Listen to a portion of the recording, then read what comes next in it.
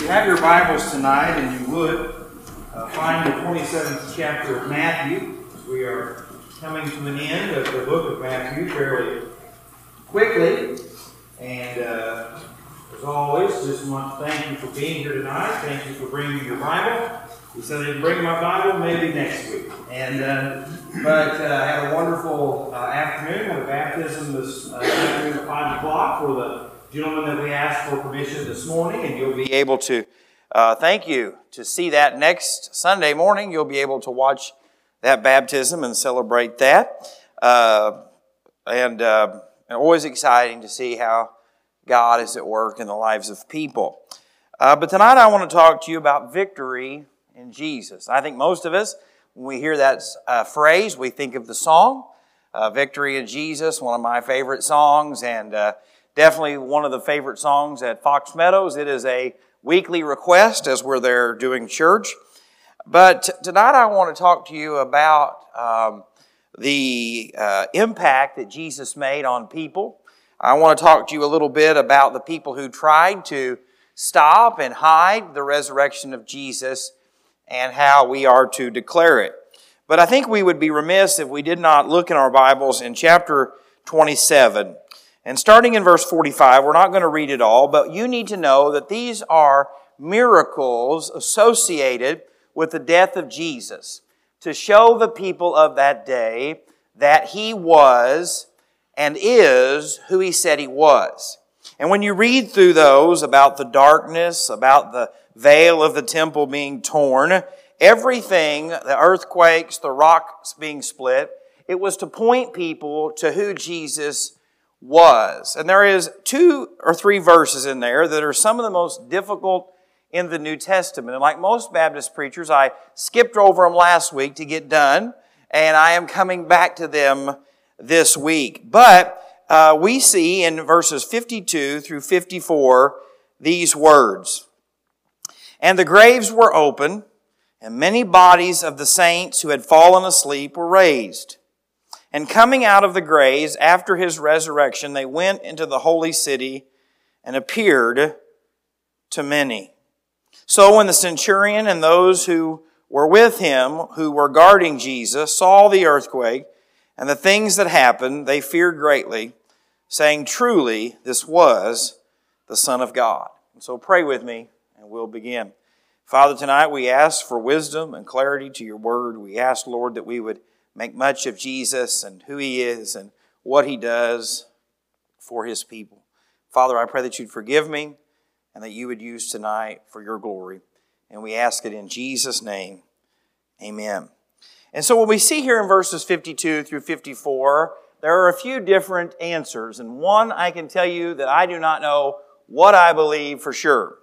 But I want to just take a few moments because it is important as we set up what comes next. There are a couple of views on what happens in this passage of Scripture. The first is that this event happens after the resurrection of our Lord, which it says in the text. There are problems with that in the text because we see that the guards are still awake and they're still aware of what is going on. That is one thought, that it is just a small foretaste of what the resurrection is going to be like. Some Bible scholars believe that Jesus allowed these individuals who had died to be temporarily revived like Lazarus was. Is that a very assessment? Maybe. But what I can tell you is this, whichever position you hold to that, the main thing you need to know is that it fulfills an Old Testament passage of Scripture. And for anybody who was genuinely looking for the answer of who Jesus was, would have been reminded of what Exodus chapter 37 says. In Exodus chapter 37, I'll give you just a moment to flip over there, these words are spoken. And they are spoken about the restoration of Israel, the restoration of God's people. Some view it as a picture of the resurrection. But listen to what these words say, starting in verse 11 of chapter 37. Then he said to me, Son of man, these bones are the whole house of Israel. They indeed say, our bones are dry, our hope is lost, and we ourselves are cut off.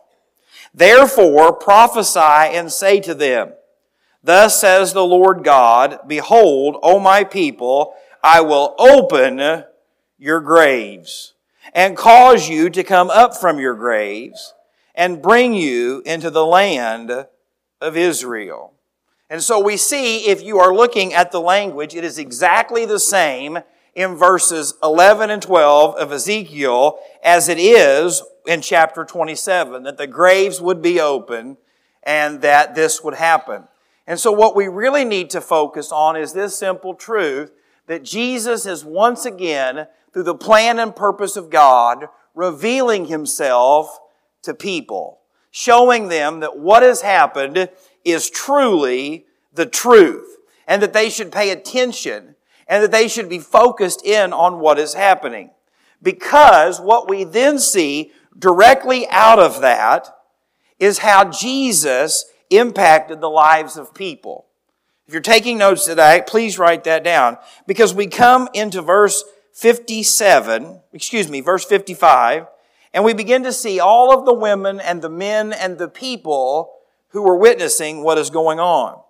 And starting in verse 55, it says, And many women who followed Jesus from Galilee, ministering to Him, were there looking on from afar, among whom were Mary Magdalene, Mary the mother of James, and Joseph, the mother of Zebedee's sons.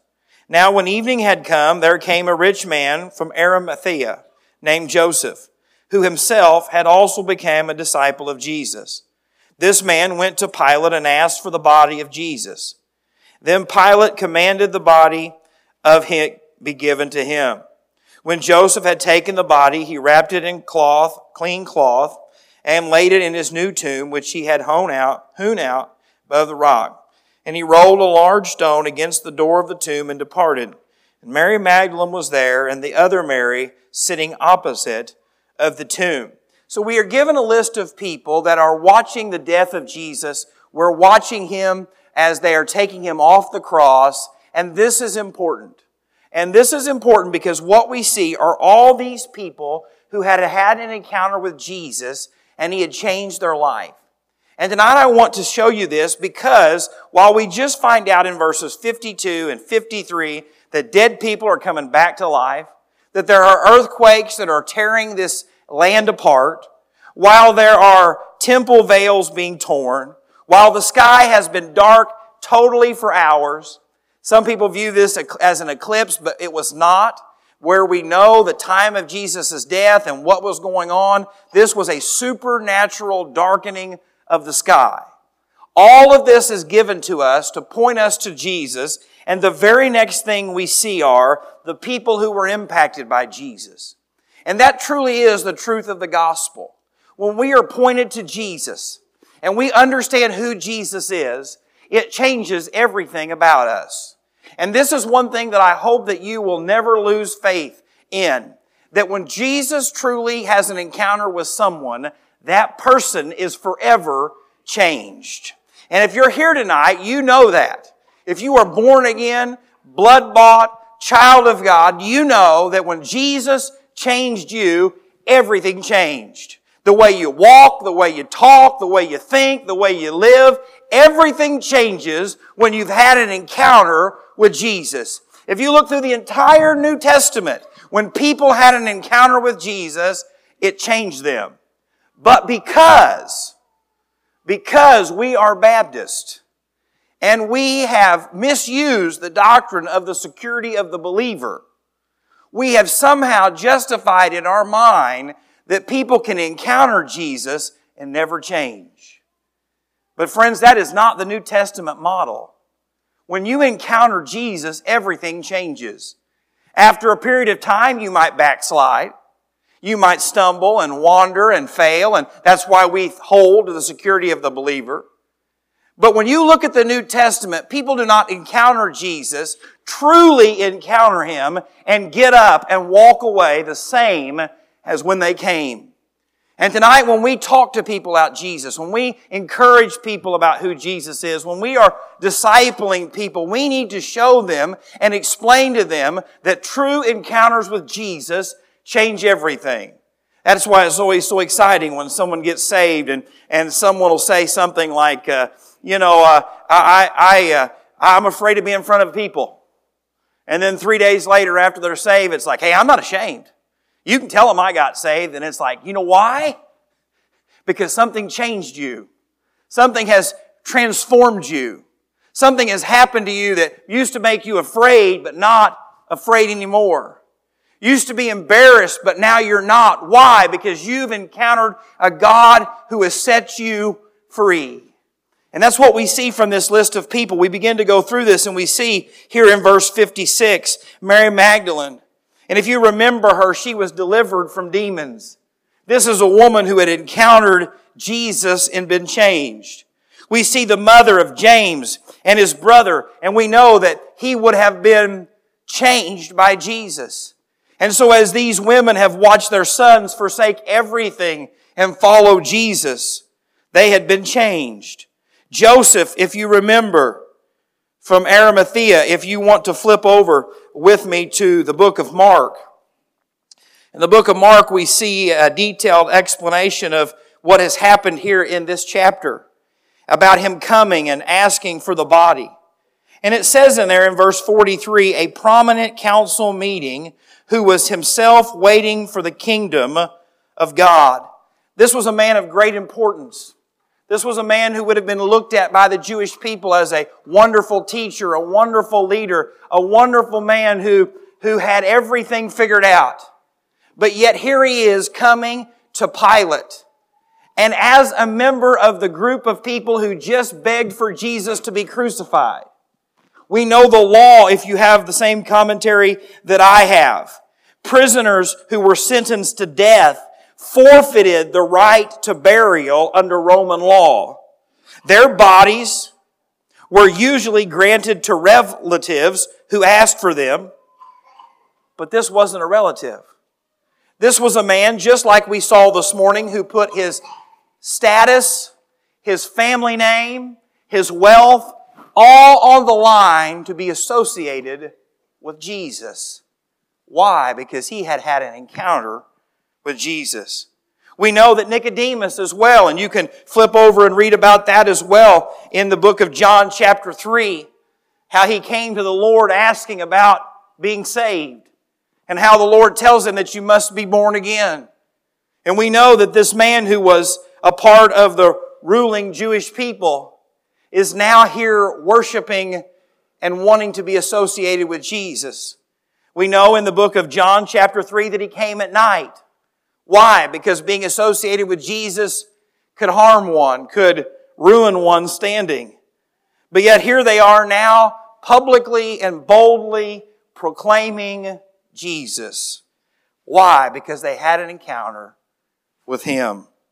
You can go on through this passage of Scripture and you can look in verses 56, 57, 58, and all of these people had had an encounter with Jesus and it changed everything about them. Tonight I want to encourage you not to give up on the power of the Holy Spirit. I know it is not always easy to proclaim the gospel in some settings. I've preached many a funeral knowing that the people that I was talking to were lost. Know that they have no belief in God. And in those moments, it is easy as a pastor just to want to say things like, you know, heaven's a wonderful place. I hope you get to go there and, you know, and God bless you and let's call it good. But we have to believe that the gospel of Jesus can still impact people the same way it did in the book of John, in the book of Matthew. Your children need to hear about the good and great works of God, how He loves them, how He died for them. Why? Because if they encounter Him, everything will change. And so what we see in this passage of Scripture is in verse 58, this man went to Pilate and asked for the body of Jesus. Then Pilate commanded the body to be given to him. And when Joseph had taken the body, he wrapped it in clean linen cloth and laid it in his new tomb, which he had brought out of the rock. And he rolled a large stone against the tomb of the dome and departed. What we see here is a fulfillment of the Old Testament, a scripture that talks about this very thing. Tonight I want you to see this because when you have been impacted by Jesus, there is nothing that you won't give him. Joseph did not bring this tomb for Jesus in the beginning. It was for his family. But yet after he encountered Jesus, everything he had belonged to him. Think about this verse from the book of 2 Corinthians chapter 5. Therefore, from now on, we regard no one according to the flesh. Even though we have known Christ according to the flesh, yet now we know him thus no longer. Therefore, if anyone is in Christ, he is a new creation.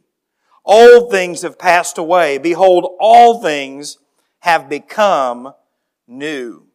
I know there is a growing trend in churches today to try to convince people that they can evolve into being a Christian. They can become intelligent enough to be a Christian. They can learn enough to be a Christian. They can work hard enough to be a Christian. But what we believe is that you must have an experience with Jesus, that you must be born again, that God must supernaturally take you from being lost to being saved. And if we ever lose that, we will fail miserably as a church.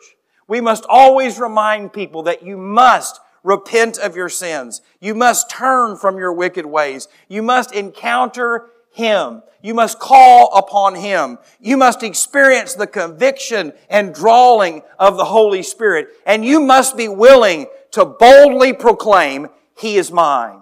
Jesus made it abundantly clear that if we deny Him in front of men, that He will deny us in front of His Heavenly Father. And so tonight I want you to see that real encounters with Jesus change people's life.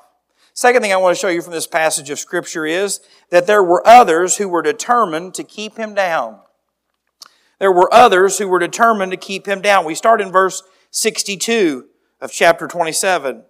On the next day, which followed the day of preparation, the chief priests and Pharisees gathered together to Pilate, saying, Sir, we remember while he was still alive how the deceiver said, After 3 days I will rise. Therefore command that the tomb be made secure until the third day, lest his disciples come by night and steal him away, and say to the people, He has risen from the dead. So the last deception will be worse than the first. Pilate said to them, You have a guard. Go your way. Make it as secure as you know how. So they went and made the tomb secure, sealing the stone and settling the guard. I think this is very important because what we see here is fear. Fear of losing their power, fear of losing their station, fear of having the same people that had just cried, Crucify Jesus, turn on them. And I think this is important tonight because I believe that this is unfolding as it happens. And if that is the case, these men would have been witness and heard about all the miraculous work that had been going on. They would have known about the rocks being split. They would have known about the earthquakes. They would have known about all that was going on here in this passage of Scripture in chapter 27. But yet, they still chose to oppose Him. Look what it says here in this text because I think it's important. It starts in verse 23 and talks about Him being the deceiver. I think this is important because the Bible says that Satan is the great deceiver. He is the father of lies. He is the one who imitates the work of Christ. The Bible says that he can even appear as an angel of light. And what we see are these individuals, for whatever reason, clinging to the simple fact that he cannot be who he says he is. He has to be a liar. He has to be a false prophet. He has to be deceiving the people. Friends, I think this is evident because we see in the book of Romans that God has revealed Himself through nature, through other things, that we can look and see that there is a Creator. There is someone who has orchestrated all of this together. These men are the same men who would have been there when Jesus had healed the sick, given sight to the blind. They would have been the same men that were standing in the back of the room watching Him feed the thousands. But yet even up until the very end, their hatred and their betrayal and their denial of Him would not stop. I think it is important to notice here that these were the same men that thought if we could just crucify Him, it'll solve all of our problems. And I don't know. All I can do is speculate. But maybe they're thinking kind of like Satan. I'll just keep trying and keep trying and keep trying. We know, studying the book of Revelation, that Satan is going to continue to fight and rebel up until the very end. And I believe that is the same for his followers. I think this is an added bonus tonight. But if you expect one day for Governor Pritzker and his allies just to wake up and say, you know what, I think we've done enough evil, you are mistaken. If you think one day that the man occupying the White House and his followers are going to wake up one day and say, I think we're just done doing evil, you are mistaken. Because friends, there are only two results in this life. One, you submit to Christ and the Holy Spirit and be made more and more in the image of Christ. Or two, as the book of Romans says, you reject Him and the wickedness of your heart and the bounds that God will give you to run from Him know no ends. And so whether it is a Republican or a Democrat, a congressman, a senator, a president, when they reject the teaching of God, you should never be surprised by how far they will go to fight against the things of God. Next Sunday is the sanctity of human life. And so I would encourage you not to invite any of your... No, I'm just kidding. Because we're going to talk just briefly about what it means. And for you and I who believe in the sanctity of life, it's a special Sunday. It's the first one since the overturning of Roe v. Wade. But for other people, they are ready to protest. They might even show up and walk out during the middle of it. But what I can tell you is this, it should not surprise us. These men had been through everything. They had witnessed all of this, but yet they would not quit fighting who God is. Tonight I want to give you a word of encouragement. Don't quit. Don't give up because wickedness abounds. If you remember what happened with Abraham in the city of Sodom and Gomorrah, if we can just find so many righteous, well, how about half that? How about a percentage of that one? How about a percentage of that number? And I believe that if there would have been those people in that city, God would have been faithful to His word. And He would have spared Sodom and Gomorrah. And friends, I believe that is the only thing that keeps the wrath and judgment of God away from the world today. And that is that His people are still here. That we are trying to still be salt and light. We're still trying to reach the sick and the hurting, care for the widow and orphan. And so tonight, while we see that there are others who were constantly trying to hide it, to cover it up, to explain it, that we should not be surprised. They tried to kill Jesus at least 8 times in the New Testament. One example of that comes from John chapter 8, starting in verse 57. Then the Jews said to Him, You are not yet 50 years old, and have you seen Abraham? Jesus said to them, Most assuredly I say to you, before Abraham was, I am. Then they took up stones to throw at Him, but Jesus hid Himself and went out of the temple, going through the midst of them, and so passed by. Almost 10 times, at least 8, they have tried to kill Him, but yet they will not quit. They have crucified Him and put Him in a tomb, but they still will not quit. Why? Because wickedness knows no end. Third and final thing I would like to show you tonight from this text. Even though there will be those who try to oppose it, even though there will be those of us who have been impacted of it, the hope of the world is supposed to be shared. The hope of the world is supposed to be shared. Look here in verses 1 through 8. Some of the most exciting and encouraging verses in all of the New Testament.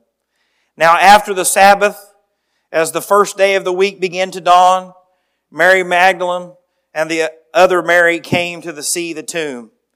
Behold, there was a great earthquake, for an angel of the Lord descended from heaven and came and rolled back the stone from the door and sat on it. Just stop for a second there. You do realize the earthquake was not for him to get out. He could walk through walls in his resurrected body. He could appear where he wanted. The stone was rolled so they could get in.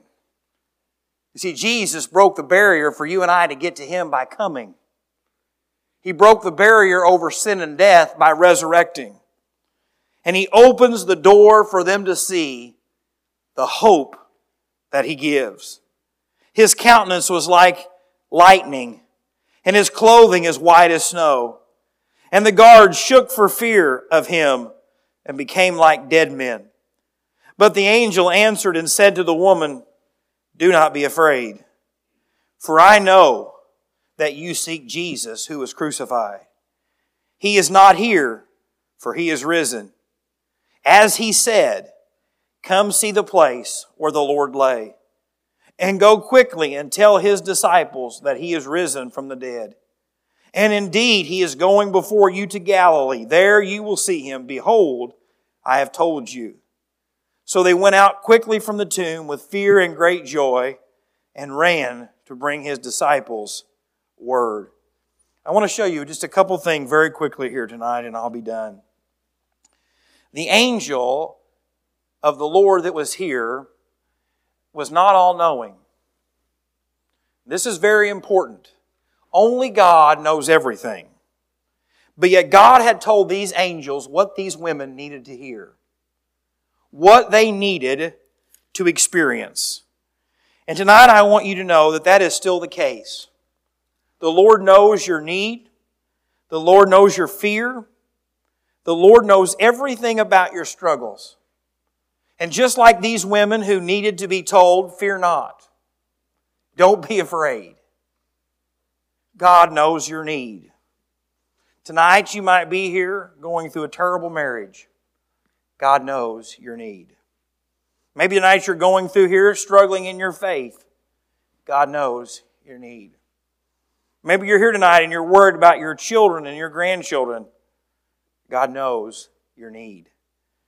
But I think it's important, not only did He know their need, He gave them the answer they needed.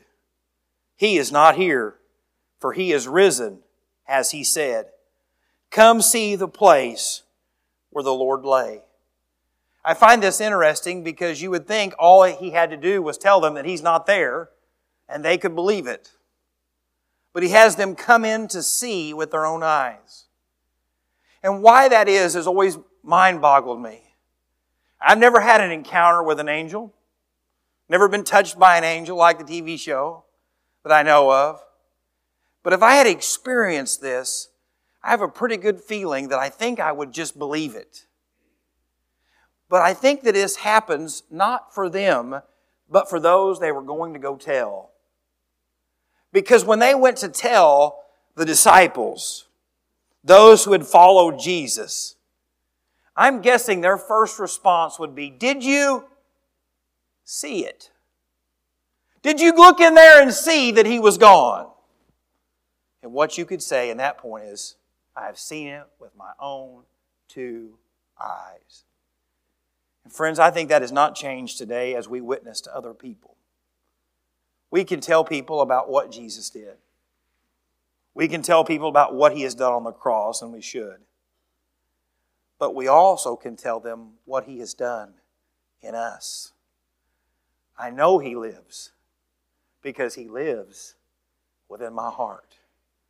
I know that He can save a person that has decided to live in a tavern because I've seen Him do it. I know He can save broken marriages. I've seen Him do it. I know He can heal the sick. I've seen Him do it. I know that God can work and move in situations that make no sense because I have seen it.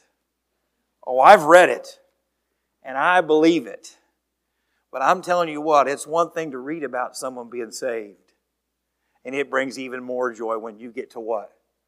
See it. And so tonight I hope that you will not only share what the gospel is and what God has done, but what it means to you. what you have seen God do in your life and in the lives of others around you. And what we see here is Jesus has risen from the dead.